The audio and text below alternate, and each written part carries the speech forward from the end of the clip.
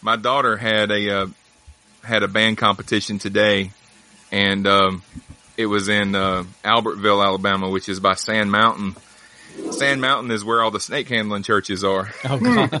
So I read a book. There was a UAB professor that wrote a book about 20 years ago called Salvation on Sand Mountain that was all about the snake handling. Hold on a second. My daughter just walked in. What? She's got a python for you. Blanket. Here. Take it. Okay. Fortunately, python bites only hurt a lot. Yeah. Actually, no, pythons aren't venomous. They constrict, right? Yeah. But they do have teeth, though. They pack a good bite. Teeth. Yeah. I remember when I was about 16 or 17, my brother and I went into this pet shop, and the owner had this big python out of the cage, and we were like, "Oh, cool!" And I asked how big the snake was. And this dumbass goes, "Well, let's find out." And he puts the python down on the floor. He says, "Okay, these floor tiles are 1 foot square." And he starts at the snake's tail. And he goes, 1. And he's straightening the snake out and laying it along the tiles. He gets 1, 2. He gets about halfway up the snake, and the snake gets really fed up with it and just whips around and bites the shit out of his hand. Oh, man. And I had never seen anything move that fast before. And I, you don't think about constrictors being biters, but it left this perfect oval of little bleeding teeth marks in the guy's hand. Oh, that's funny. Yeah. Okay, let's go ahead and get started. So we interrupt this program to annoy you and make things generally irritating.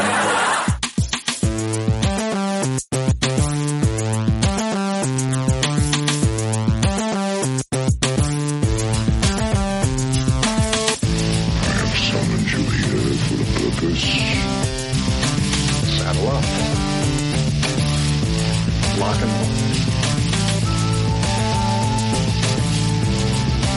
What, you think you're some kind of Jedi? Where they gonna handle around like that? Big fracking deal. Loud noises! Keep the change, you filthy animal. hey, everybody, and welcome to Cosmic Potato, the Super Fan Talk podcast. My name is Sean, and with me tonight is Rick. Rick, how are you tonight? I'm great. How you doing? Hey, I'm doing good. And also with us tonight is Anthony. Anthony, how are you tonight? Oh, I'm doing good. Thanks for having me back. Oh, no problem. Got a lot of stuff that I wanted to talk about tonight. Yeah, let's do the news. First, news, of course, Alan Rickman passed away this week. I know.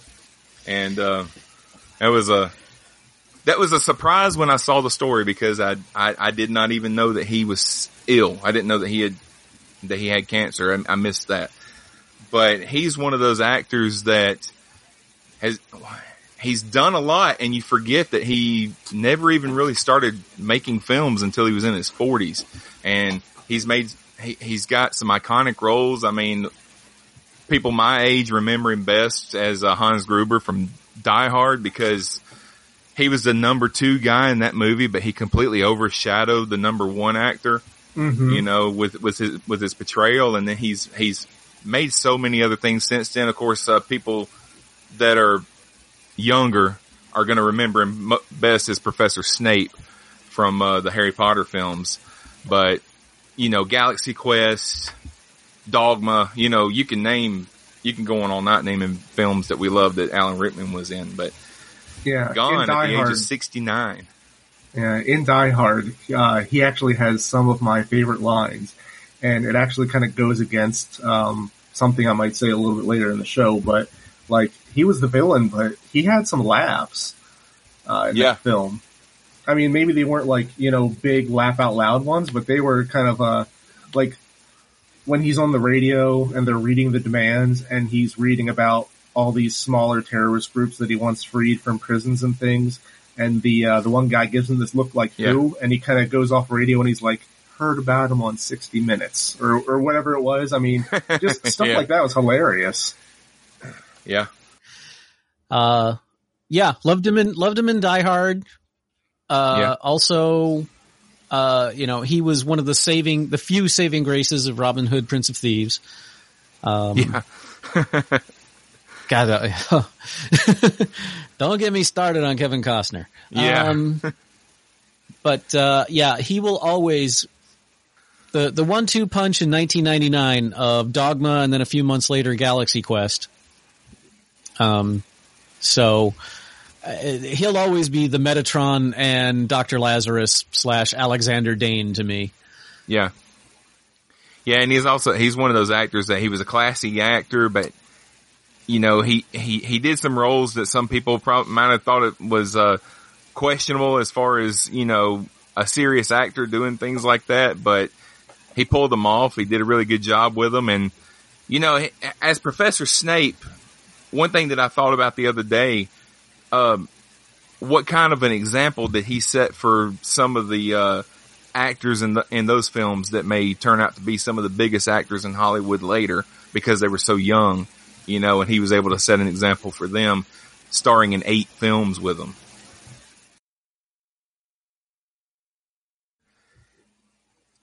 The other thing that I wanted to talk about was, have either of you guys ever heard of the sitcom Undateable? Is that like No. on currently?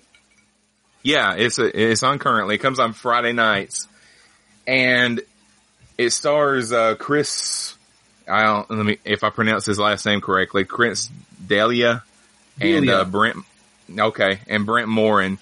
Yeah, he used to be on Whitney, and basically it's just your regular run of the mill sitcom. It's about a guy that owns a bar and, you know, in Detroit, and he's got all these friends that hang out with him. And all the actors on the show are like stand-up comedians, and they've been friends before they ever started doing this show together.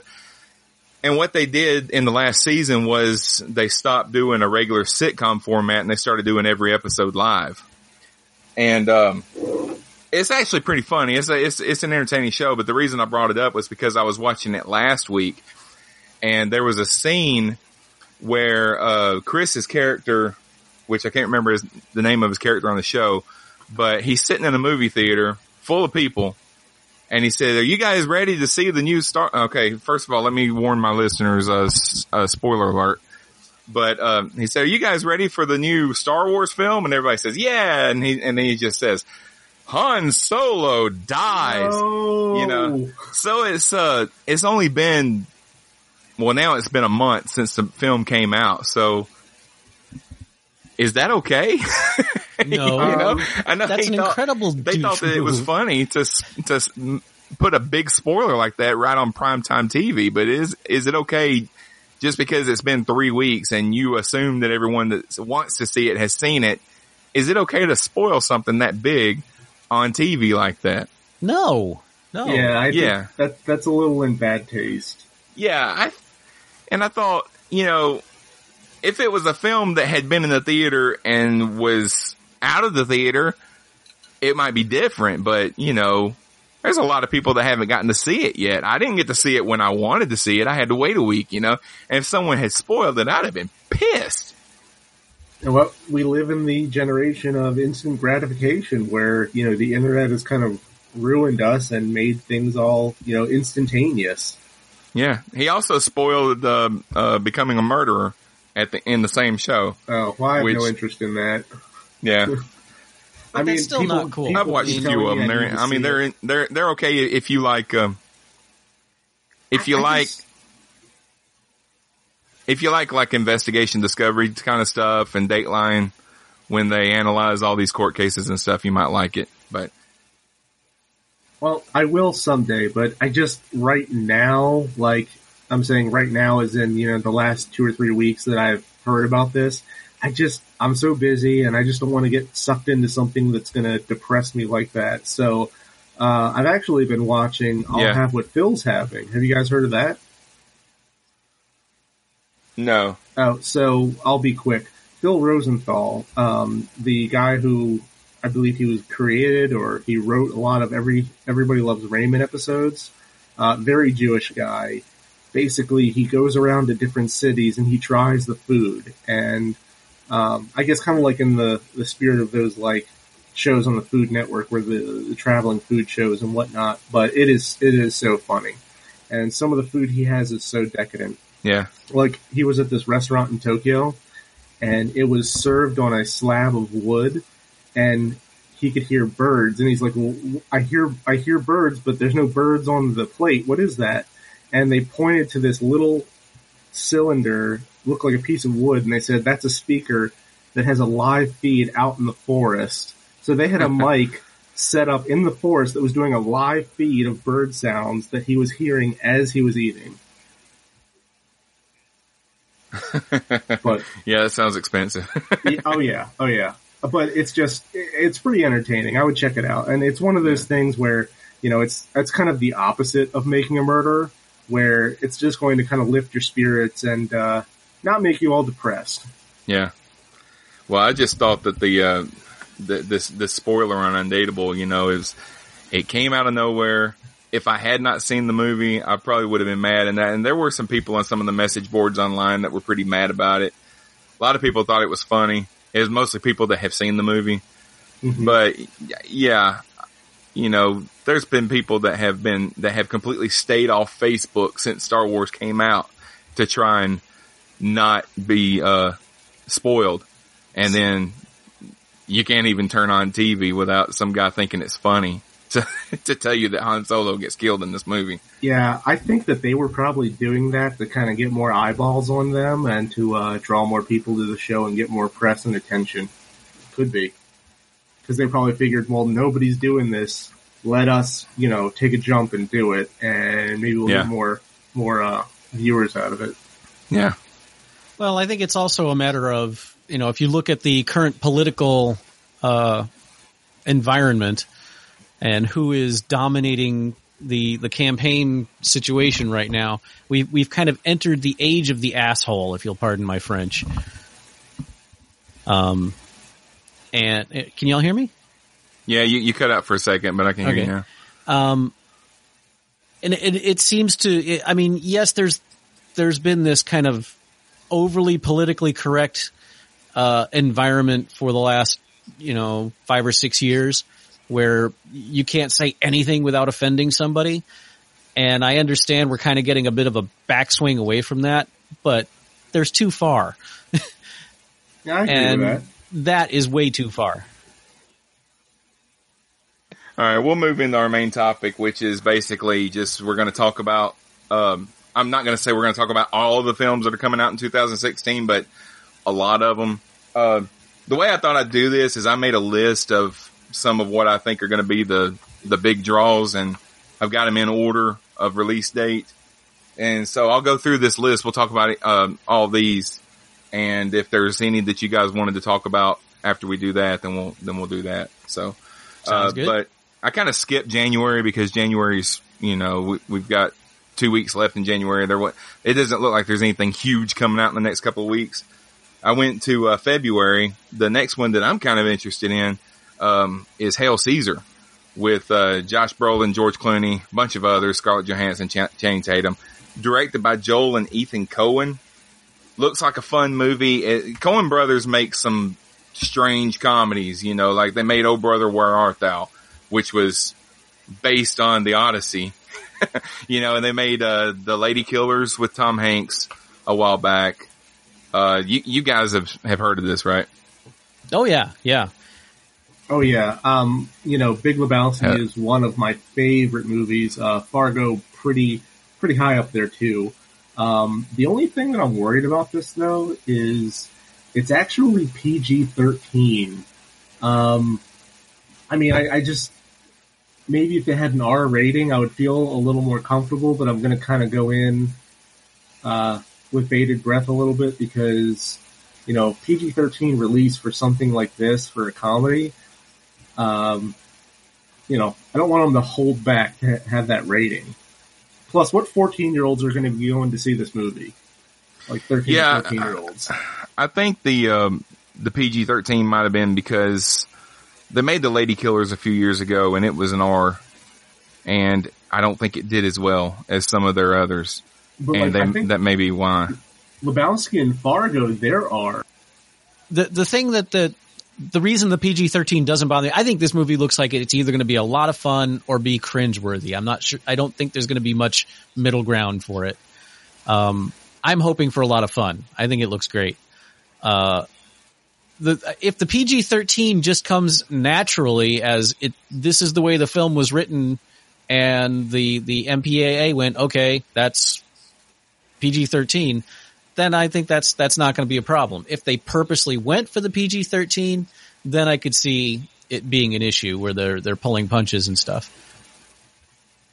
It was good. It is good to see George Clooney doing something. I haven't seen George Clooney in a while. Of course, I didn't watch Tomorrowland. The last thing I saw George Clooney in was that Bill Murray Christmas special. He didn't do much in that either. Yeah, I don't know who thought the director of the Virgin Suicides could direct a Christmas special. I hated that thing. Yeah, it was strange. Rick, did you watch that? I did not. I never got that far. Yeah. I love George Clooney. And so I'm really hoping this movie is fun. It looks very meta, very self-aware. So I think it should be a blast. And, Scarlett Johansson, I really need no other prompt. Yeah. And like I said, the way the film looks, the way the film looks, the color of it and everything kind of reminds me of Oh Brother, Where Art Thou? And, that movie, I think that movie is great. I've seen that movie probably 15 times. And, George Clooney was hilarious in that movie, So, if it's anything like that, I'll probably be a fan of it. I will be seeing it. I'll probably be going to see it by myself, but I will be going to see Hail Caesar. Okay. Well, the next one that comes out also in February is Pride and Prejudice and Zombies. It's going to have Lily James from Downton Abbey and Matt Smith, of course, from Doctor Who, Lena Headey from Game of Thrones. And, this idea that they've done over the last few years of mixing classic literature with horror themes, has been kind of big. They did the Abraham Lincoln Vampire Hunter a couple of years ago. This movie, the trailer is kind of weird because it looks like it is completely a film version of Pride and Prejudice, but it also looks like it's completely a zombie movie because it looks like they went all out in both directions. It doesn't remind me of some B movie where you've got the costumes look like costumes. They don't look like actual, outfits from the day and the sets and all that kind of stuff.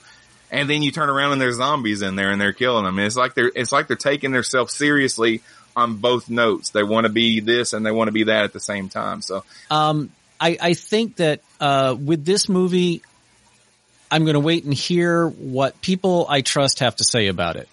I was unsure about Abraham Lincoln Vampire Hunter.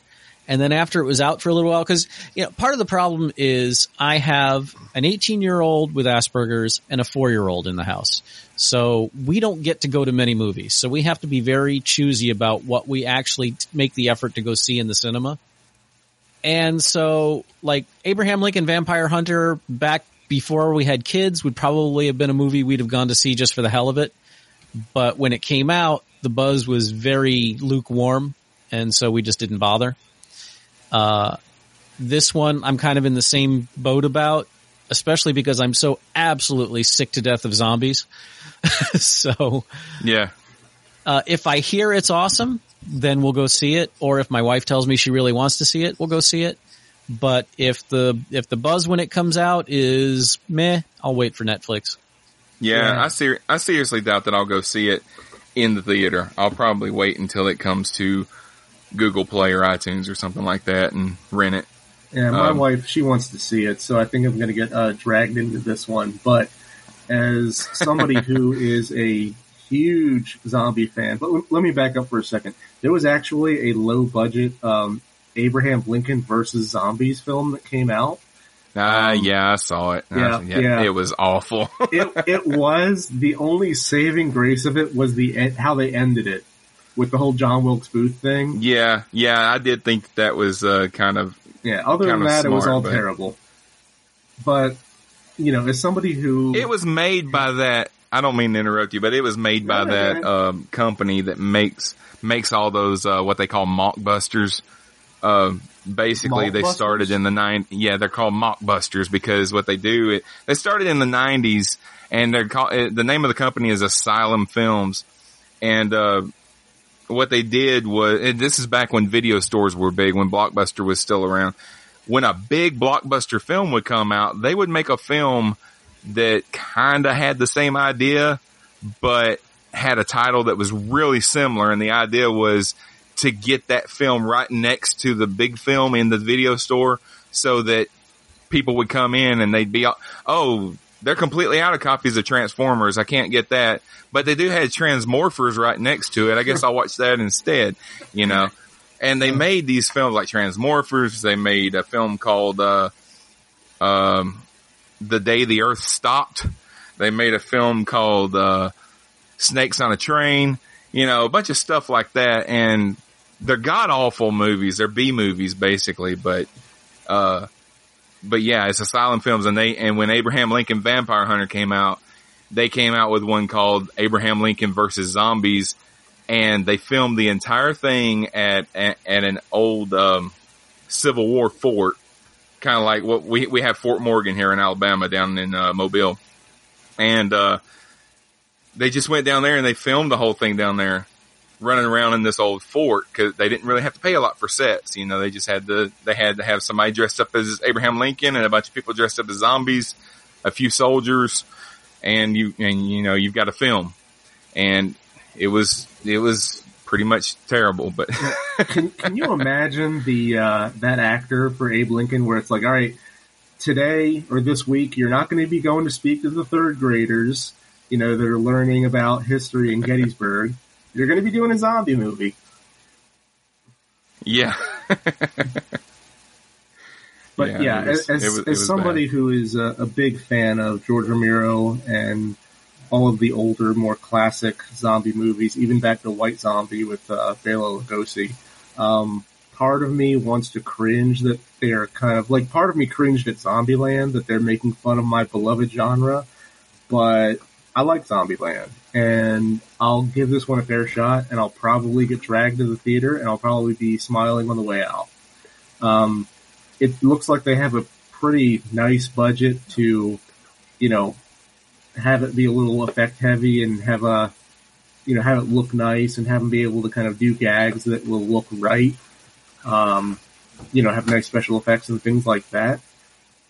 But yeah, I'll be going to see it. I'm predicting I'll be going to see it. I'm not going to raise my hand saying let's go see it, but I think we're going to get dragged to it. Yeah. But speaking of zombie movies, check out.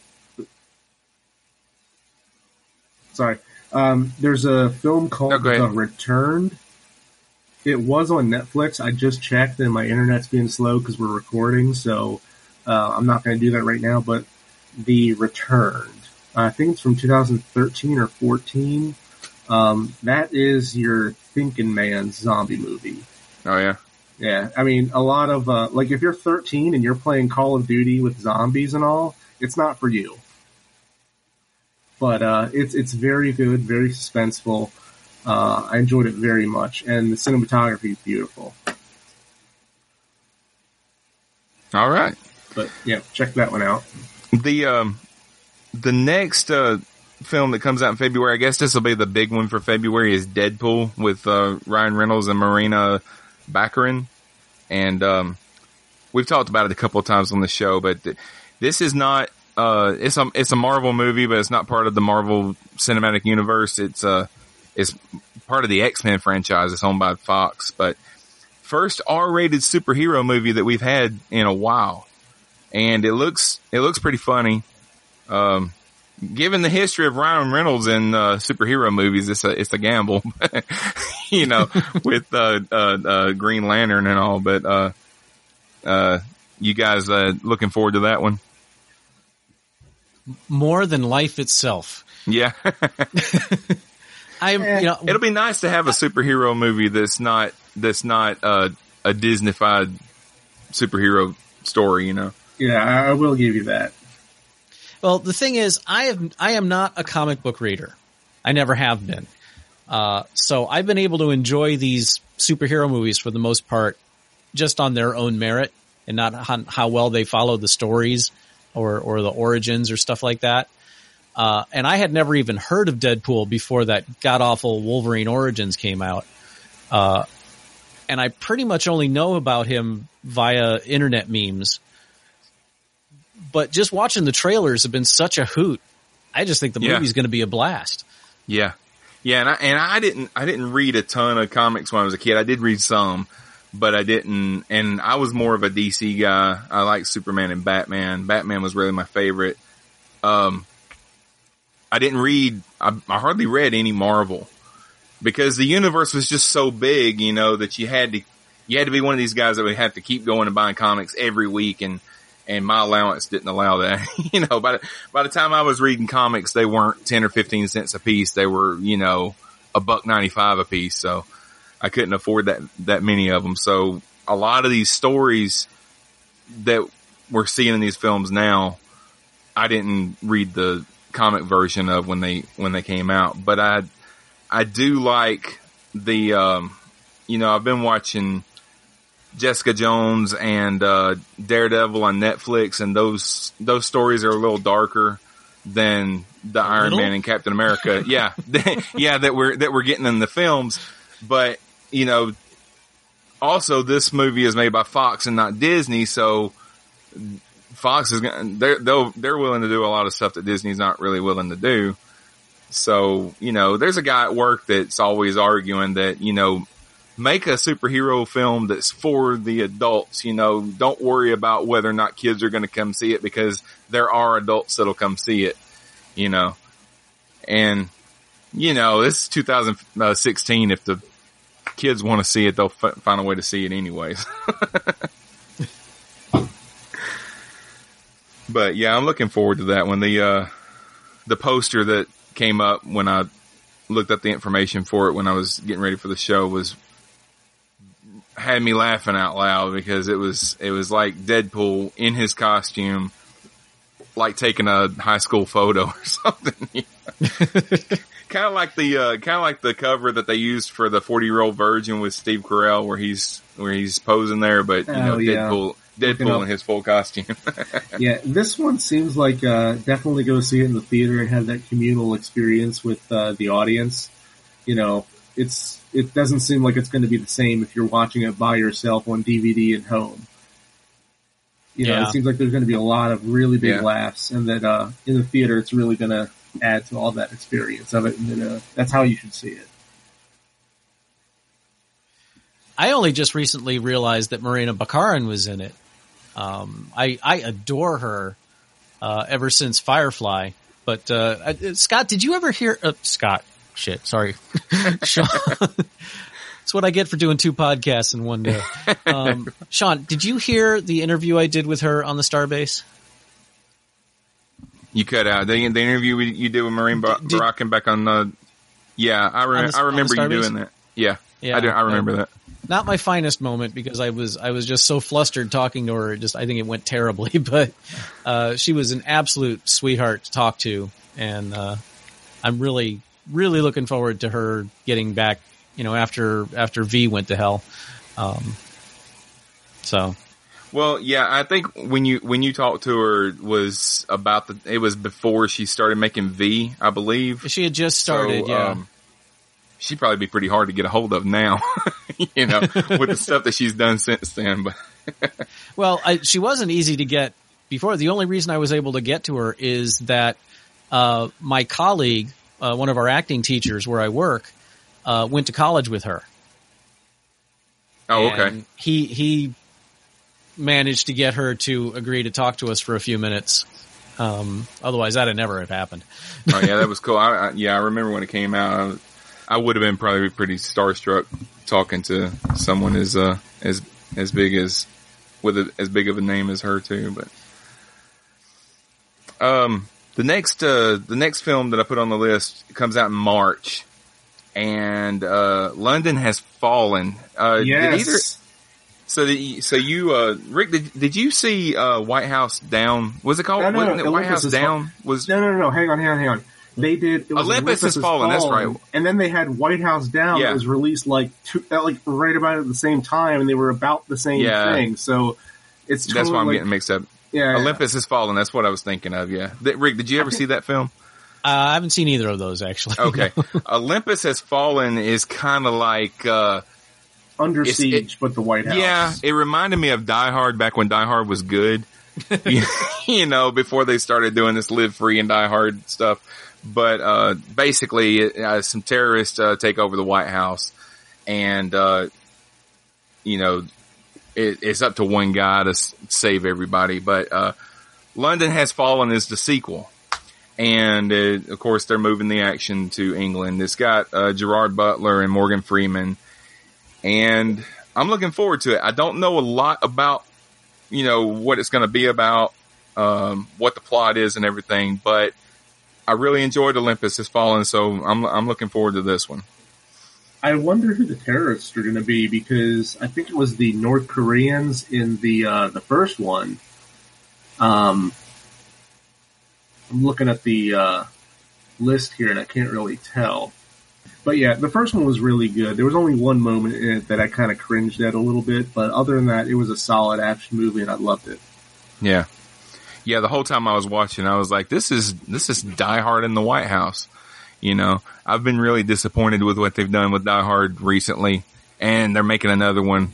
And I think I'm done with Die Hard, just because the last two have disappointed me so much.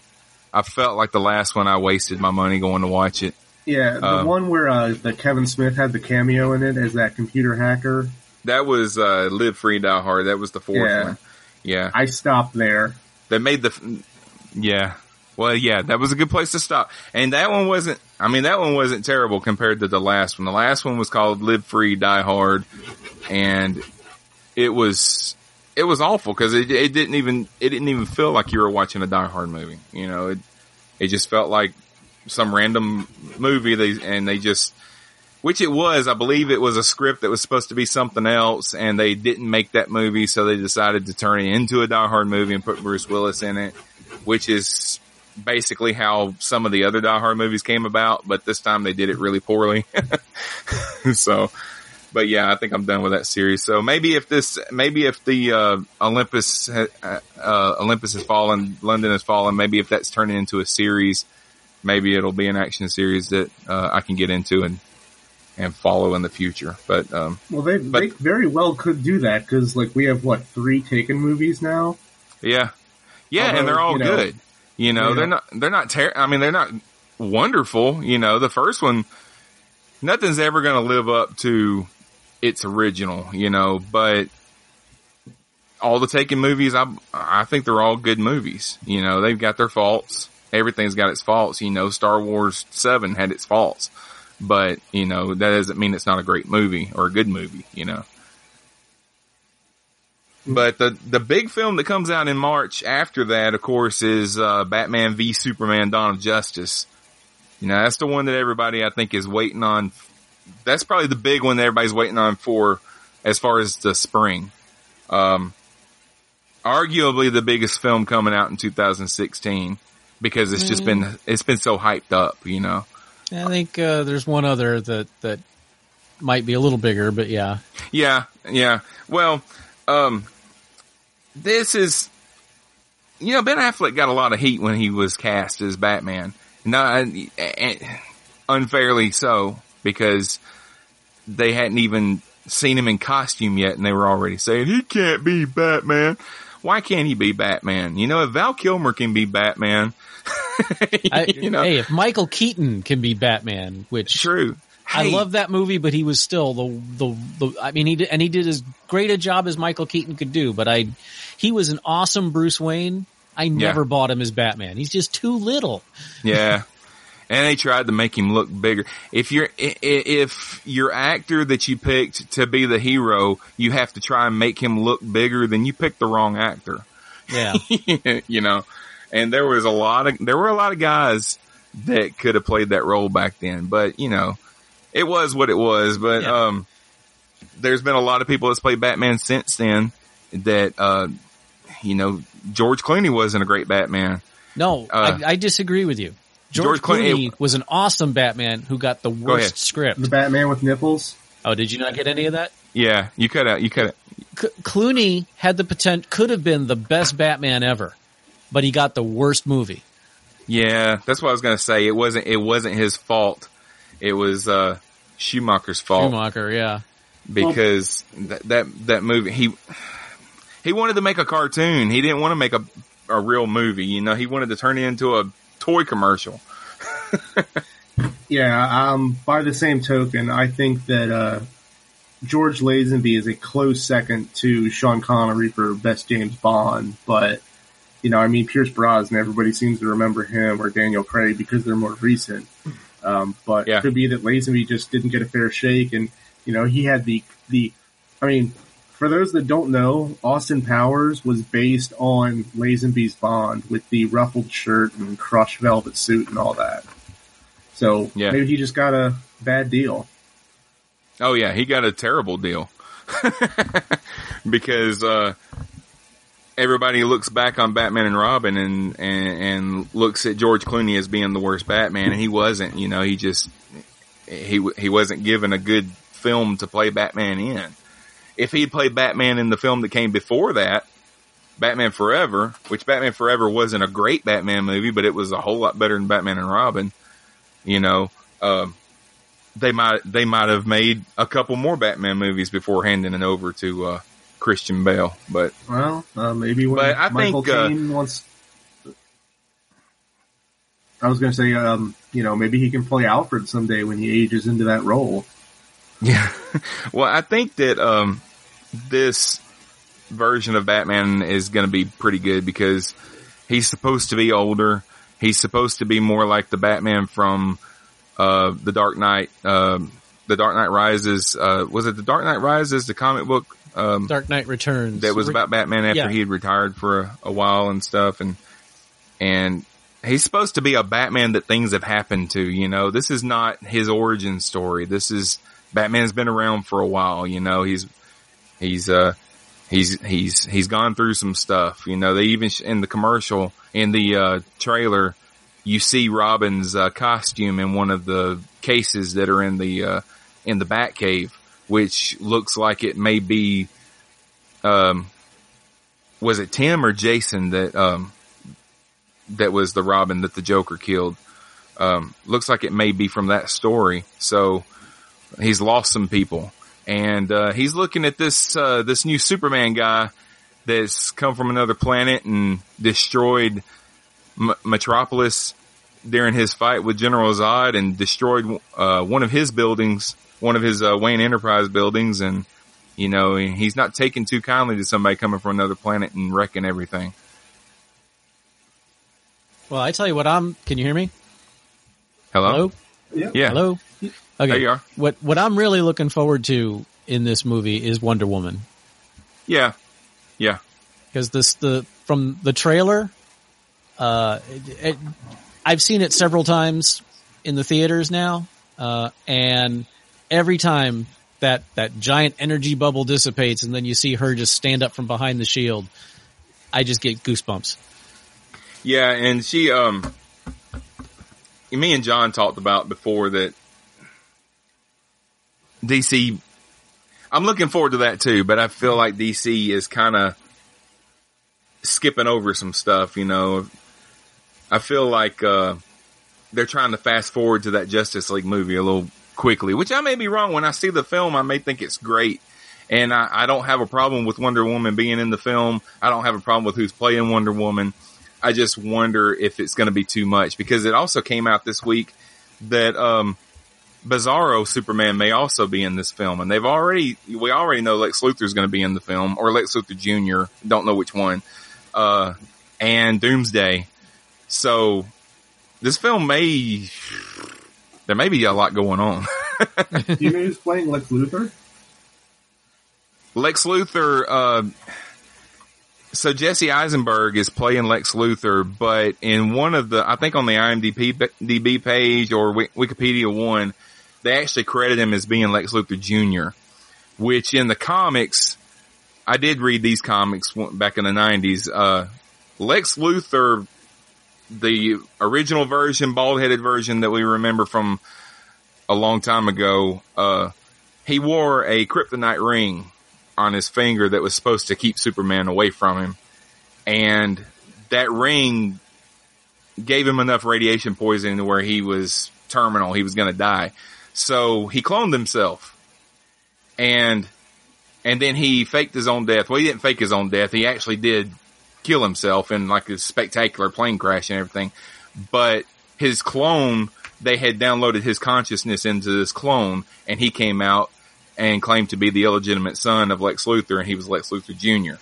And in the comic, had a big red beard, big red full mane of hair, big strapping muscles and everything, and an Australian accent. And, but it was essentially Lex Luthor just in a new body. So I don't know if that's what they're doing in this or not. Time will tell. We'll just have to wait until we see the movie, I guess. Yeah, that one I will be seeing in the theaters. Yeah. Yeah. Oh yeah. Me too. So, a lot of movies coming out in 2016. We've also got, let's skip ahead to May when, Captain America Civil War comes out. That's another big superhero movie that everybody's, interested in seeing.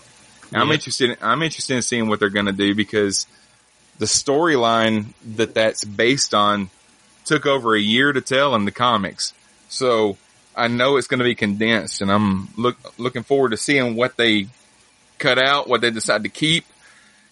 You know, if you're a Marvel fan, this is going to be the movie to see, because Robert Downey Jr. is not scheduled to make any more standalone Iron Man movies as far as I know. When he shows up, he's going to show up like this. He's going to be in a Captain America movie. He's going to be in the Avengers and stuff like that. So Spider-Man's, finally going to be allowed to join the MCU on loan from Sony. The comic book version, spoiler alert, the comic book version, Steve Rogers dies. So I don't know if that's going to happen in this film or not. Be interested to hear what you guys have to say about it. I'm not a huge comic book guy. I saw the trailer for it, and I just thought, like, not when it first comes out, maybe a couple weeks, maybe a month or two afterwards. The action looked good, but just the story, I'm not up on. I haven't even seen Captain America Winter Soldier yet. I actually just added it up onto the top of the queue as you were talking. But oh, wow. I feel like there's just been so many comic book movies left and right. It's too much for me, at least. Yeah, I've heard that. I know that kind of goes against the grain a little bit of the spirit of the show, but no. I've been burned a couple times with some comic book movies in the past, so I don't know. Maybe I'm ready to love again with this one or Deadpool, but yeah. Like, Avengers, I thought that was terrible. Both of them, or just the last one? I only saw the first one.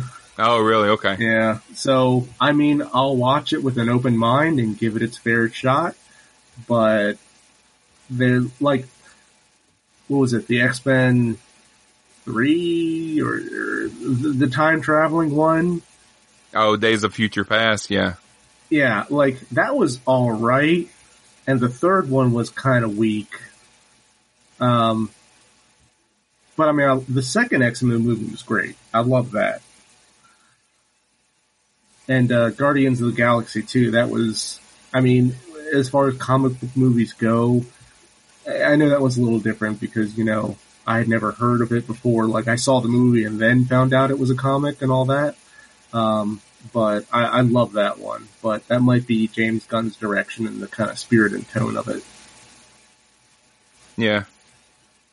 Sorry to kind of put you're fine. Put a little salt on your sugar there. I'm really looking forward to it. I thought The Winter Soldier was the best Marvel movie so far. And I've enjoyed all of them for the, you know, to varying degrees of enjoyment. I think, the Thor movies have probably left me the most cold. but I could see them killing, in air quotes, Captain America at the end of the film and then bringing him back in the next one. I mean, they've already done that once. Yeah. Yeah. So, you know, I could see them doing enough fan service, but, you know, pulling a Spock and not having him stay dead. Cause Yeah. I don't think, Chris, who's playing Cap? Chris Evans. Chris Evans. Evans, thank you. Because I know it's Hemsworth, and yeah. Anyway, as far as no more standalone Iron Man movies, I'm fine with that. I would be fine with no more standalone Thor movies. God bless you. Yes. You know, the thing I like about the Captain America movies that we don't get as much of in the big Avengers movies, and yeah, Age of Ultron was kind of meh. It was still fun, but you know, I only saw it the one time and don't feel the great need to watch it again. Is the relationship between Cap and Black Widow? You know, I was kind of half joking about Scarlett Johansson earlier. Yes, she's one of the most gorgeous people ever to walk the earth, but I also think she's a marvelous actor. And I love watching the relationship that's building between her and Captain America. And it doesn't seem to be going in a romantic way. I hope it doesn't. I think that would really ruin it.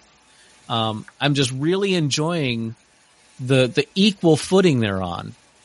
And they've been really reserved, I think, in how much of a cheesecake kind of thing they do with Black Widow. You know, we still get the occasional camera angle that's coming from right behind her butt or something like that. But it's not as bad as it has been in the past. And I think we're seeing a step forward. It's still baby steps. They still have a way to go, you know, where you've got, you know, play sets that have Captain America and Iron Man and the motorcycle that Black Widow rode in Age of Ultron, and then, you know, some random SHIELD agent to ride the bike, and they're not putting Black Widow in the play sets. You know, that kind of stupidity is still going on. Oh yeah.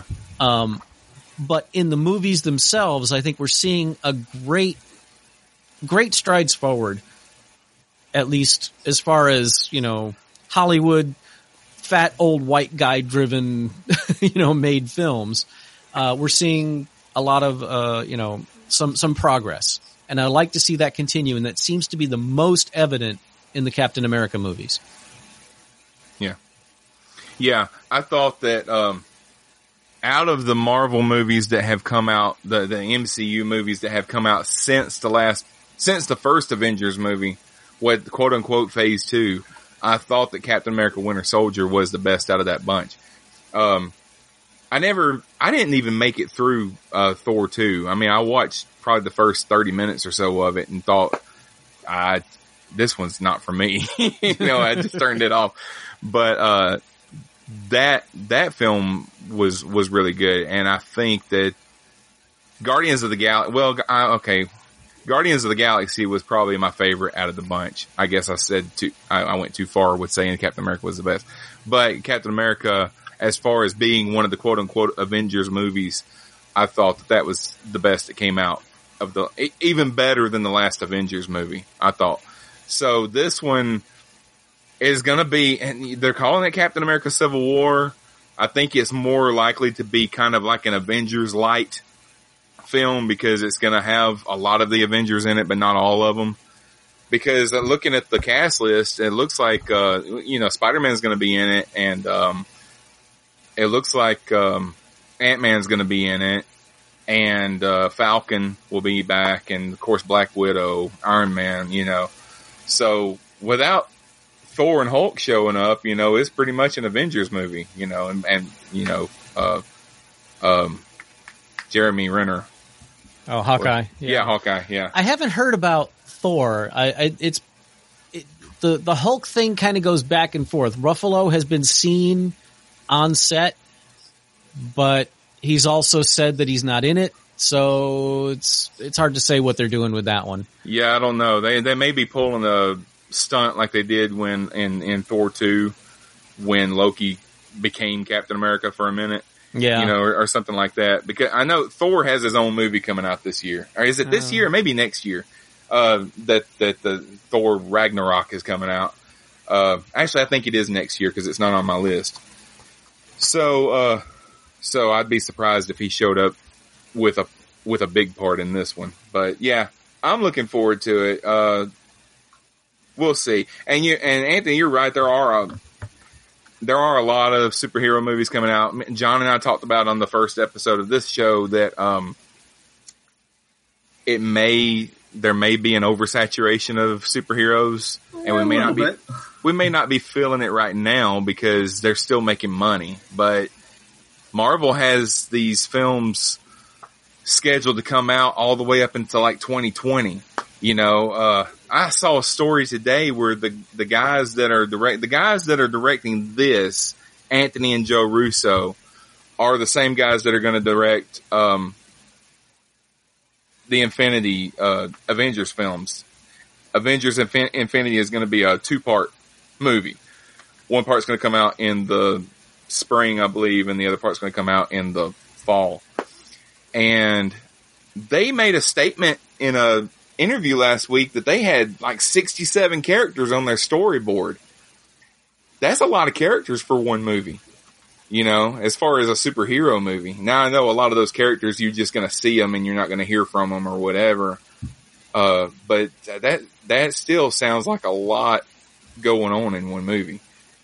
So I don't know if these are characters that they're just going to show in this film and they're going to get their own standalone movies later. If so, then they're planning all the way into like 2030, 2035, whatever. But I think that by that point, we may be on the downslope of superhero movies. I don't know if it's going to keep on this trend for that long. Yeah, I guess the problem that I have with them is, you're watching all these superhero movies and comic book movies, and like, oh yeah, they're never going to get hurt. They're never going to die. It kind of removes all that tension. Whereas if it were a story about a normal guy who was fighting against, a gang of bad guys, like there might be a little more added tension. Like, oh yeah, he's just a human being. He can be killed just like they can. Whereas when I'm watching these superhero movies, it kind of removes all that. Kind of like how, if I see a really big name actor in a role, you kind of feel safe where you're like, oh yeah, they're not going to kill him. It's only minute 11 in the movie. Like, he's going to be around for a while. But maybe that's me and I'm just jaded. Did you see the last Godzilla movie? I did. Bryan Cranston was the big poster child for the film, and he didn't last much more than a quarter of it. Yeah. Very true. That surprised me, yeah. But they in the trailer, they made you believe that he was going to be around for the entire thing and then misdirected you in the film. And see, I kind of liked it when they did kill him a little bit because it's like, oh yeah, he's not a superhero. He can just be killed whenever, and his wife can be killed. Spoiler alert, for those who haven't seen it yet. But, yeah, I mean, I like that vulnerability that some characters have. And in all these comic book movies, like in the Spider-Man one with Dr. Octopus, I'm like, well, wait a minute. He's a regular human being with just these metal arms. So, like, he can just be shot in the head and die, right? Yeah. Yeah. I imagine, like, some guy, like, just threw down his iPod and he's like, no! Yeah, I can see an angry email from someone about that. Well, going right from Captain America into the next big film is also in May is going to be X-Men Apocalypse. All the main characters from the... Yeah, James McAvoy is back, Michael Fassbender, Jennifer Lawrence. I think this might be Jennifer Lawrence's last turn on an X-Men film. She didn't really want to keep coming back, after she hit it big with the Hunger Games and everything. She doesn't care for the makeup and she doesn't care for the costume. Can't say I blame her on that one. Yeah, that cannot be fun to wear. No. They made her, or actually she made them, after she made the first one, when she came back, the only way that she would come back is if they changed that makeup so that she was actually wearing a suit, you know, and then they just made up her face and everything, because in the first one, she's just kind of wearing some pasties and stuff, and she's not wearing a whole lot, and she didn't like walking around naked all the time, you know? Yeah. So she, just wanted to say that, you know, don't take me for an old curmudgeon that hates comic book movies, but I didn't want to jump in right after you said, Jennifer Lawrence wearing pasties though, but I would like to see that one. Yeah, but she came back. The makeup in Days of Future Past, her makeup was not as good, but it didn't look as good, but it was because that's why, you know, and because she didn't want to be walking around naked all the time. But and I don't blame her for that. Man, she doesn't have to, you know. She's a pretty big movie star now. Well, yeah, now she's made those Hunger Games movies, made a lot of movies.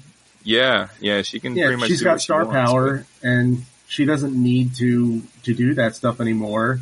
And did you see her? I think it was at the Golden Globes or whatever award show was just recently. How there was a reporter looking at his phone, and she was like, "You got to live in the moment, dude. You got to get off your phone." I loved that. I didn't see that. I didn't watch the Golden Globes. It didn't seem like English was his first language, and he's a journalist, so he may have had questions or something on his phone, or he may have been communicating to his editor or somebody, but I don't know. I just, I didn't like it because I thought she I thought she was a little too hard on him. But then again, if you make like, you know, $25 million a film for the Hunger Games or whatever, I guess that goes to your head. I disagree. I think that, and I'm not being antagonistic at all, so pardon me if it sounds that way. She has been through some crap in the last couple of years.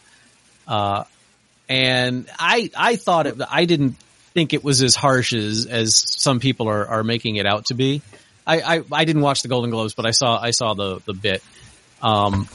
And yeah, maybe she didn't realize, you know, maybe he was trying to get a translation or something. But then again, you know, she has been, when you're at the level she's at, you have to sit there and deal with so many interviews and so many press conferences and have to listen and watch and be poised and blah, blah, blah. And I kind of can't blame her if it seemed like, you know, some dude was just sitting there looking at his phone instead of, you know, talking directly to her and then asking her Oscar questions at the Golden Globes. You know, and I don't think she was particularly harsh. She was just kind of laughing along with it. But I don't think she was as in the wrong as people think she is. Do you think that she kind of meant it as a joke and it went the wrong way and some people misinterpreted it? Maybe. I mean, I'm a teacher, and I have had moments like that where I've tried to say something serious in a kind of a snarky, I'm joking, but I'm not really joking way, and have had it fall flat. Yeah. And I think maybe that might have been what that was. Yeah, I can understand. Yeah, I can understand. Like, I didn't see it. I kind of heard a snippet of what you guys were talking about. I never actually saw the clip, so I don't know.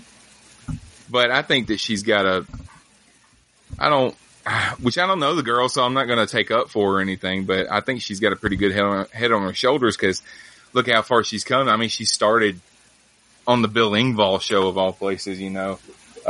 And now she's like one of Hollywood's leading ladies, and she's only like, 25 years old. So, you know, she's doing something right.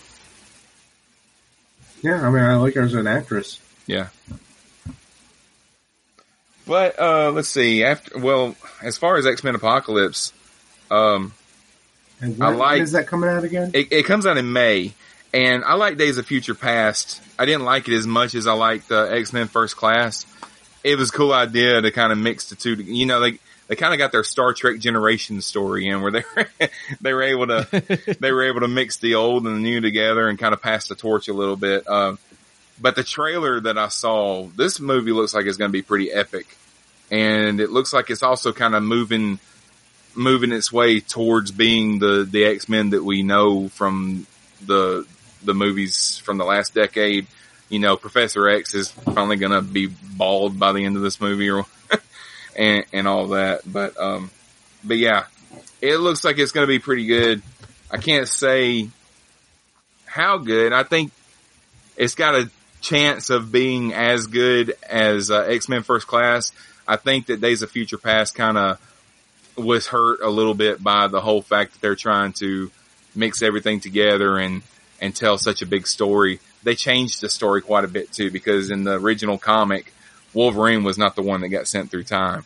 It was a different character. But if they're going to bring Hugh Jackman in to play that character, they've got to give him a pretty big role. He can't just show up and not do anything. He already did that in First Class. He kind of showed up, dropped the F-bomb and left, you know, but I'm looking forward to it. But the June brings a couple of movies that I'm kind of looking forward to, but I'm not hugely excited about. One of them's Teenage Mutant Ninja Turtles Out of the Shadows. And I doubt that any of us are going to say that we're really excited about a new Ninja Turtles movie.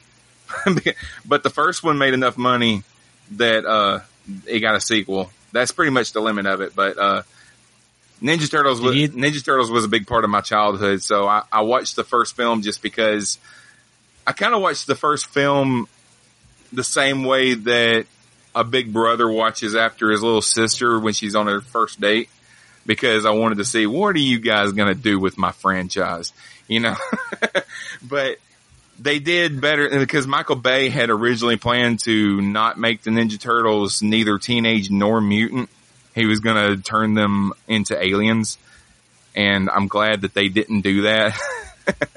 Other than that, it has some huge plot holes. You know, you can't slide through the snow in the mountains in 1 minute and 10 minutes later be in New York City, and you got there through a sewer tunnel, you know, that kind of thing. But, the one thing that I'll say that I do like about what I saw in the trailer is that Bebop and Rocksteady look dead on like they're supposed to look. Yeah, they do look good. Yeah. Other than that, you know, I'm not going to see it in theaters. I'll see it when it comes out on DVD or something, but it's there. It's going to happen. So, I really enjoyed the Ninja Turtles. You know, I wasn't a kid at the time when they came out, but I enjoyed them. I enjoyed the video game a lot. I even liked the 90s movies. Was it the 90s? Yeah. Yeah, the first one came out in the late 80s, but yeah. Yeah. I liked the first one. I even owned the VHS tape of it for a long time. I didn't mind Secret of the Ooze. I think I saw the third one, but by then I was pretty much over it. Yeah. All I had to hear was Michael Bay for the remake, and I wanted nothing to do with it, and I even less want anything to do with the sequel. Yeah. Yeah. Anthony, you a big Ninja Turtles fan? I was born in 84, so yes, you couldn't escape it. And I was, you know, Ninja Turtles everything when I was a kid. I have seen all the movies. The last one, you know, there were some cringeworthy moments, but I kind of said to myself, you know, you're probably in your late 20s, early 30s at the time I saw it. I always saw it at home. I didn't see it in the theaters. So yeah. I kind of went in telling myself, it's not going to be what you grew up with. It's going to be a completely different interpretation of it, and it's going to be stylized differently. Plus, I had seen enough of it and read enough about it online to kind of go in prepared. But it was fun. It was kind of a throwaway movie. Nothing that I would ever want to own or kind of see again, but I'm glad I've seen it at least once. Yeah. And for the new one, I'll probably see it at least once. Hopefully, like, you know, you said, Bebop and Rocksteady, they look pretty good, and hopefully they'll kind of be the saving grace of this movie. Yeah. But, yeah, I mean, you know, the first one, we're watching a Ninja Turtles movie. This isn't going to be, you know, a really dialogue-heavy, like, expertly crafted, dramatic sort of film. But I did enjoy it. It was kind of, you know, fun action movie. Just like going back to Taken, like you were saying. You know, it's a good action movie. It's not perfect, but, you know, it delivered what it wanted to deliver, and, you know, you just sit there and enjoy it. Yeah. Leave out the fart jokes this time. Definitely. Yeah, those ruin some of the Transformers movies. Like, Michael Bay and his fart jokes are almost as bad as Michael Bay and his over-the-top explosions. But, Michael Bay, he's got some good explosions, but sometimes he's got too many of them. But yeah, the explosions, the camera that's doing the 360s around all the subjects, and all that fast-talking dialogue that he does, where it kind of, I say it doesn't break down the fourth wall, but it kind of, I mean, you know what I'm talking about. Like, they'll do that really, really fast dialogue where they're trying to be funny in some situations, and it just doesn't work for me. Like, they'll do that a lot in Transformers. First Transformers, I have it on DVD. I haven't watched it in years, but I've seen all but the last one. But yeah, I don't understand how giant robots can fart and how they could have done that. Like, how physically is it possible? And I have no idea. But I imagine, amongst the 5-year-olds in the theater, it got a huge laugh. But isn't that who they're making this movie for? Well, I mean, it's like all these other movies that they're making based on 80s cartoons. You don't really know who they're making it for. Are they making it for kids now, or are they trying to bring in the people that, because the kids now don't remember Transformers or Ninja Turtles the way we do, So we're the ones that's like, oh yeah, they made a Transformers movie, and then we're all going to go see it. So, but which audience are they really trying to cater to? Are they trying to cater to the kids, or are they trying to cater to the adults that watched this stuff when they were growing up? I don't know. And I'm not sure if they really know either. That I can answer that question with one observation. The gynecological camera angles that Bay uses every time Megan Fox is on screen. Yeah. Yep. Yeah, it kind of goes to, I don't know if you guys heard of this film, Jim and the Holograms, that came out in the second half of last year. Yeah, but it had like a 2.5 week run. Yeah, it got yanked. Was it that really long? Quick. It got yanked really quick because it's based on a cartoon from the 80s, which I didn't watch because it was one of the girl cartoons. We didn't, along with She-Ra and stuff like that. Boys didn't watch those cartoons, but it was based on this cartoon about this girls rock group in the 80s. But then when they made the film, of course, they make it take place in modern day. They might have done a little better if they made it about an 80s rock group. Maybe some of the girls that watched the show when they were kids would have come to see it or something. But as it was, you couldn't even tell that it was supposed to be the same thing. It basically just shared the title, and it was something completely different. I think it made $2 million, and they yanked it. It's like the shortest run ever known or whatever. There's a Charlize Theron movie that I can look it up, but I think it made a total of $36. Like, they were contractually obligated to show it 3 times or something like that. But yeah, you guys keep talking. I'm going to look that up now. Okay. Well, the other movie that's coming out in June is, of course, Independence Day Resurgence. And, I'm not as excited about this movie as I thought I would be, because I was a fan of Independence Day back in the day, but I was 20 maybe when it came out, 19 I think when it came out. So, we were promised a sequel when that movie came out, and we didn't get it. We were promised it again, we didn't get it. We were promised it again, and we didn't get it. And now it's 20 years later, and they're coming out with the sequel, and I'm not excited about it anymore. I hate to keep sounding like the curmudgeon on the panel here, but I hated Independence Day so much.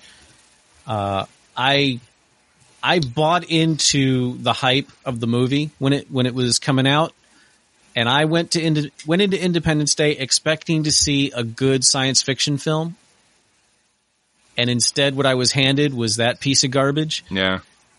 And I have never forgiven them. Yeah. It's kind of like a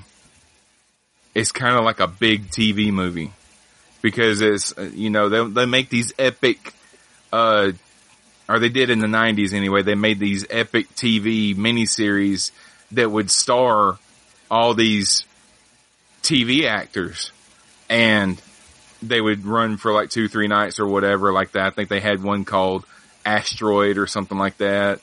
And then they make like a big screen version of it where the movie's not any better. It's just got bigger actors in it. And you've got Independence Day and you had Armageddon and stuff like that. But the, Independence Day, when I watched it, I liked it.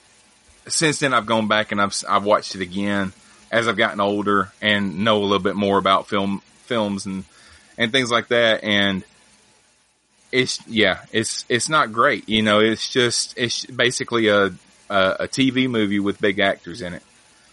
But when it came out, like I said, I was looking forward to a sequel, and it's just one of those times that Hollywood just let me down because we didn't get it.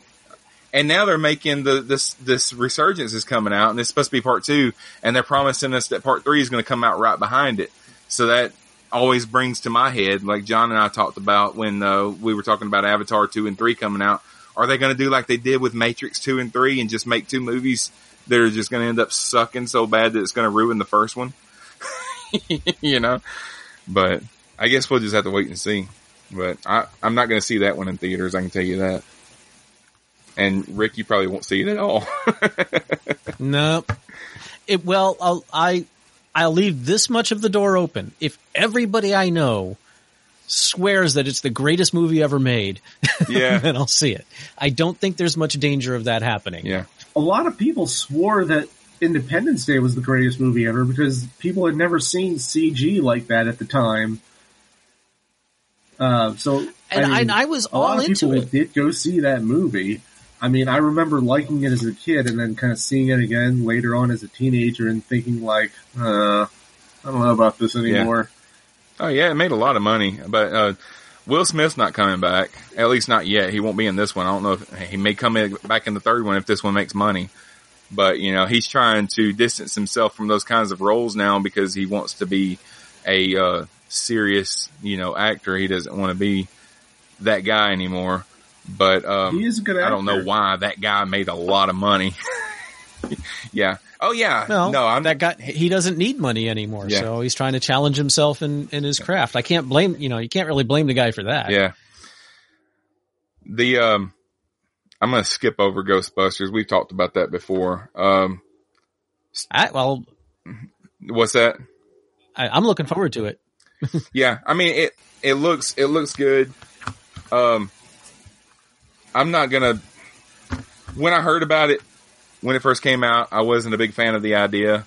And it's not because it's all girls. I don't care about that, I was just hoping for a sequel for so long, and now that's not what this is. This is a reboot. And so it kind of hurts that we're not getting that sequel, but Harold Ramis is gone now. And I don't really want to see it if it's just Dan Aykroyd in charge of the script and Harold Ramis isn't going to be there to rein him back a little bit. So yeah. So I'm going to give it a shot. I'll watch it. And there was a rumor that they were going to make another one that was going to be an all guy team and it was going to have Chris Hemsworth in it. But I think they kind of scratched that idea now. Chris Hemsworth is going to be in this one, but I think he's going to be like the Janine character from the original. They also came out with a story this week. I think it was this week where they said that the ghosts in this are not going to be like the ghosts from the original. They're not going to be creatures and monsters. These are going to be ghosts of like people, like historical figures and stuff like that. So it might be interesting to see how they do that. If they're going to be like, is it going to be like ghosts of famous historical people, or is it just going to be ghosts of just like regular people? Or it's from famous people. Oh, famous people? People like Al Capone and stuff like that. I don't think it's so much a reboot as just another chapter in the story. Because when I first heard about it, I was really like, oh, they're going to redo it with women. And so we're going to have a female Venkman and a female Ray Stantz and Egon, whatever. But that's not what's happening. It's just, it's a franchise of the Ghostbusters and they happen to all be women. And that to me took the curse off of it. And I think it looks like it has the potential to be really good. Yeah. It does. Yeah, I think they wanted to make it look, what I had originally heard was that it wasn't going to be as much of a sequel just because the director didn't want it to be set in a world where this kind of stuff has happened before. You know, it's going to be new for everybody. You know, if he had made a sequel that takes place 25 years after the last one, then we would be in a New York where people have seen ghosts a lot and nothing's surprising to them anymore. But I don't know. You know, there was ideas bumping around for a long time about it being, Ghostbusters are turning into franchises all over the country and that, this was going to be, for a while they were rumoring that Ben Stiller and Owen Wilson were going to make a remake. And I think, maybe Vince Vaughn would have been in that group, you know, like those buddies that like to get together and make films, you know, which I would have liked to have seen that, I think, but I don't know. This one, like I said, the trailers that I've seen or the pictures that I've seen, I haven't actually seen the trailer, but, there isn't one yet. There isn't one yet. Well, that's why I haven't seen it. But yeah, the pictures that I've seen look interesting, and, the people that they picked for it, I think that they'll carry it pretty well. I like Melissa McCarthy. I like most of what she's done. I don't like everything that she's done, but yeah, I can't say that about anybody really, but, we'll see. I'll watch it. I'll probably go see this one just because I'm a big Ghostbusters fan. And it's going to be another one of those big brothers watching you. And I want to see what are you doing with my little sister, you know? We'll see. But, jumping on to Ghostbusters, I would have loved it if it were a passing of the torch movie, but I will go in with an open mind. When I first heard that it was an all-female cast, I was kind of a little unhappy with that because I didn't want to ostracize, you know, the little boys out there. If some of them might be kind of turned off that it's all girls and there's not like a male figure that they can kind of look up to. Because Ghostbusters was so important to me when I was young. I actually had like the proton pack, and my mom's friend who was a seamstress made me a costume and all, and I loved it so much. But two of the movies on my list are actually documentaries.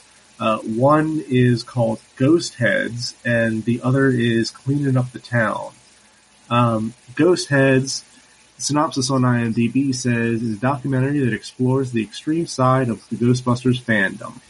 And for Cleaning Up the Town, the documentary, so I mean, think about that. We have new Ghostbusters and 2 Ghostbusters documentaries coming out in 2016. So Cleaning Up the Town, Remembering Ghostbusters, the documentary that tells us the full story from where it all started through the future of the Ghostbusters franchise.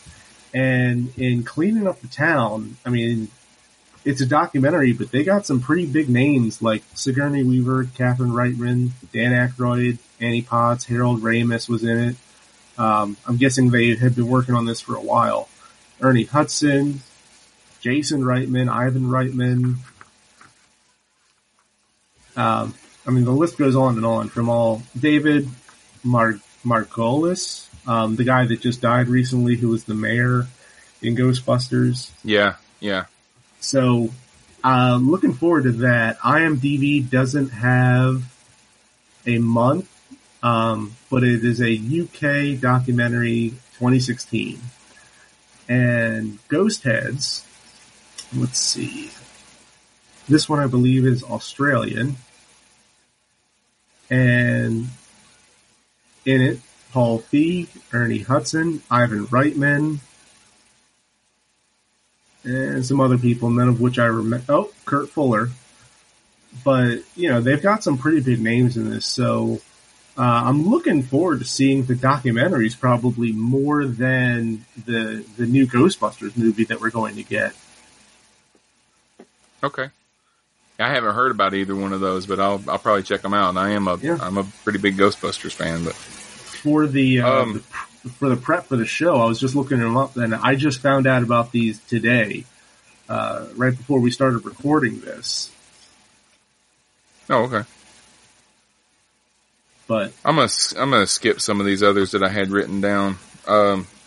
We talked about Star Wars Rogue One last time, but Inferno is I don't know if you guys are a fan of The Da Vinci Code that came out a few years ago with Tom Hanks, based on the book, Dan Brown. Yeah, it's one of those that I read the book and I knew that the book was, not accurate, but it was one of those stories that was still interesting enough to read that I watched the movie. And I didn't like that. The book that this movie was based on was good. I liked it.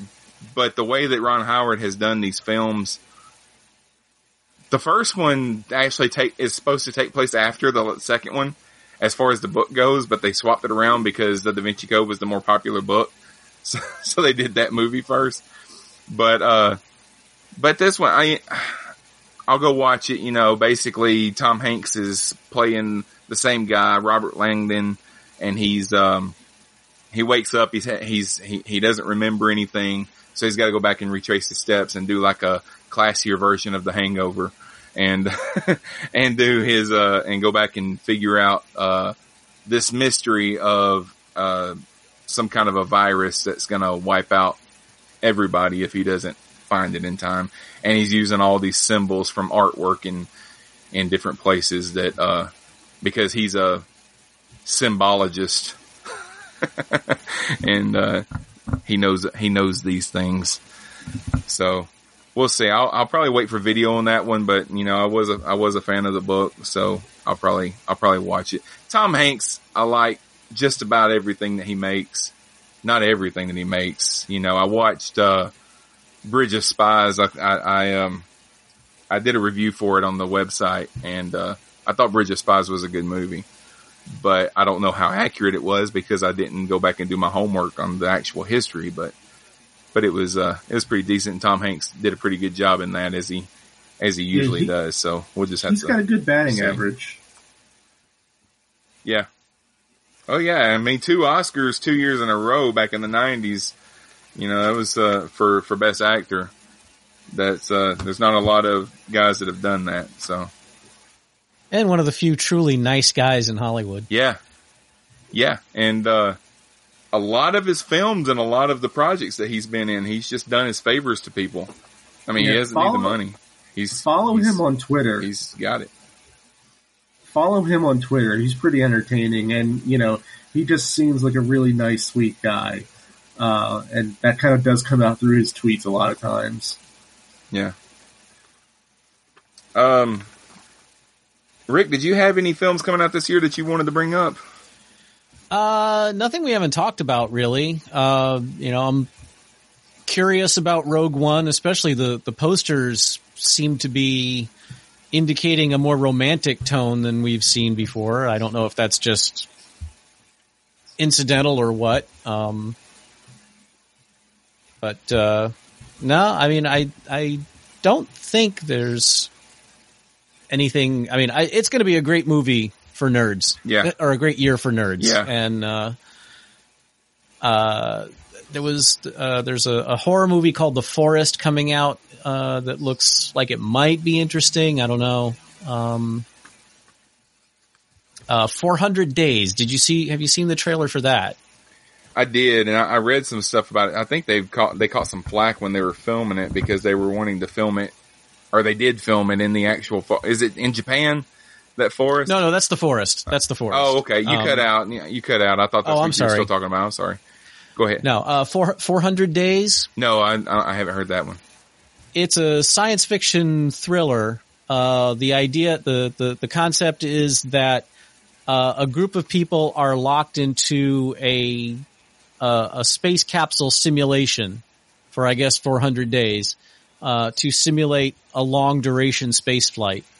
And then everything goes to hell, and hilarity ensues, I suppose. Who's in that? Oh, heck, let me look it up. I was watching the trailer while I was at the gym this morning in preparation. Is it like that hilarious comedy, The Martian, that came out last year that got the Golden Globe? They got the Golden Globe the other night for best comedy and musical. Yeah, that's another reason why I'm not very big on the establishment.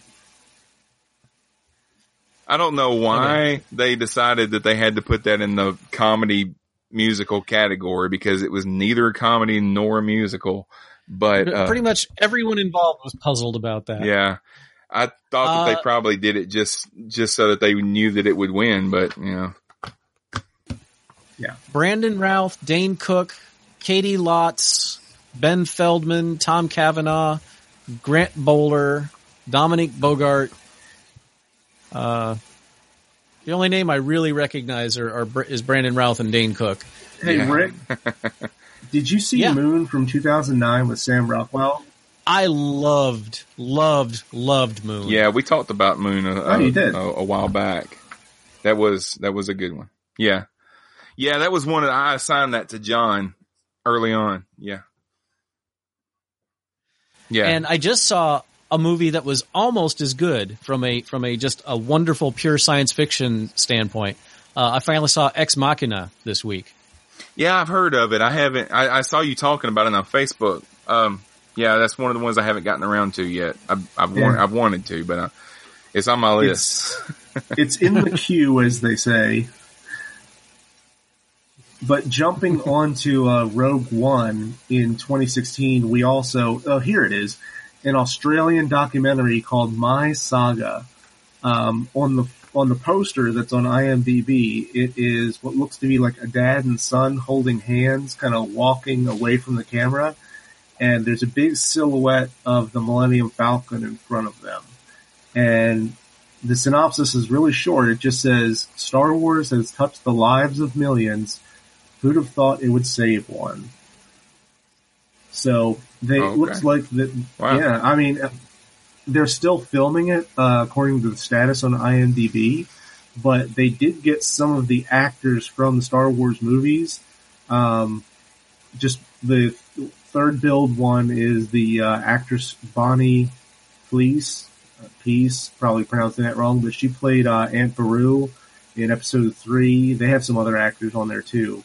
But, I always like the touching human story, especially like something that kind of might bring a tear to my eye if it's going to be some really kind of touching, heartwarming story, especially kind of wrapping around Star Wars and having to do with that. Yeah. So it looks like they've been working on this for a while, since at least 2014, but it's scheduled to come out 2016. So I imagine, with a lot of the documentaries that I mentioned before, they're probably going to be something that you have to buy off of Amazon, or if you have like a smaller art house theater near you, maybe something around there. But My Saga. Poster and IMDb don't really tell you much, but it has to do with Star Wars, and that's good enough for me. Yeah. Well, just to name off a few of the ones that we didn't actually talk about, we may talk about them in the future, but in November we've got Fantastic Beasts and Where to Find Them, which kind of is a prequel to the Harry Potter series. Takes place in 1920s America, and from what I can tell, it's about the guy that wrote one of the textbooks that they use in the at Hogwarts, and kind of what happened to him and how he wrote that book and stuff. So that'll be interesting to see. Let's see. We talked about that. We got Star Trek Beyond coming out. Don't know what to think of it, because the trailer kind of looks like it's directed by the guy that directed Fast and Furious, so it kind of looks like Fast and Furious in space, but, we'll just have to see what they did with that. Rings is, in the, Ring and Ring 2 saga. It looks like it's just gonna be more of the same. I don't know.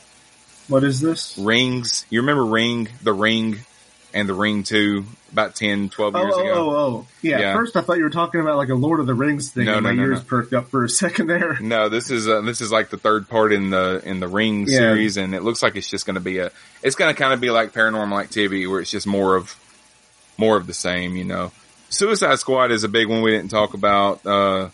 Haven't heard a lot about it lately. We heard a lot about it when the first trailer came out. It'll be interesting to see how they tie that in, because it looks like, I heard a rumor that Ben Affleck's going to show up at the end of the movie and kind of chase the Joker, and that may turn into a Batman versus Joker movie in the future.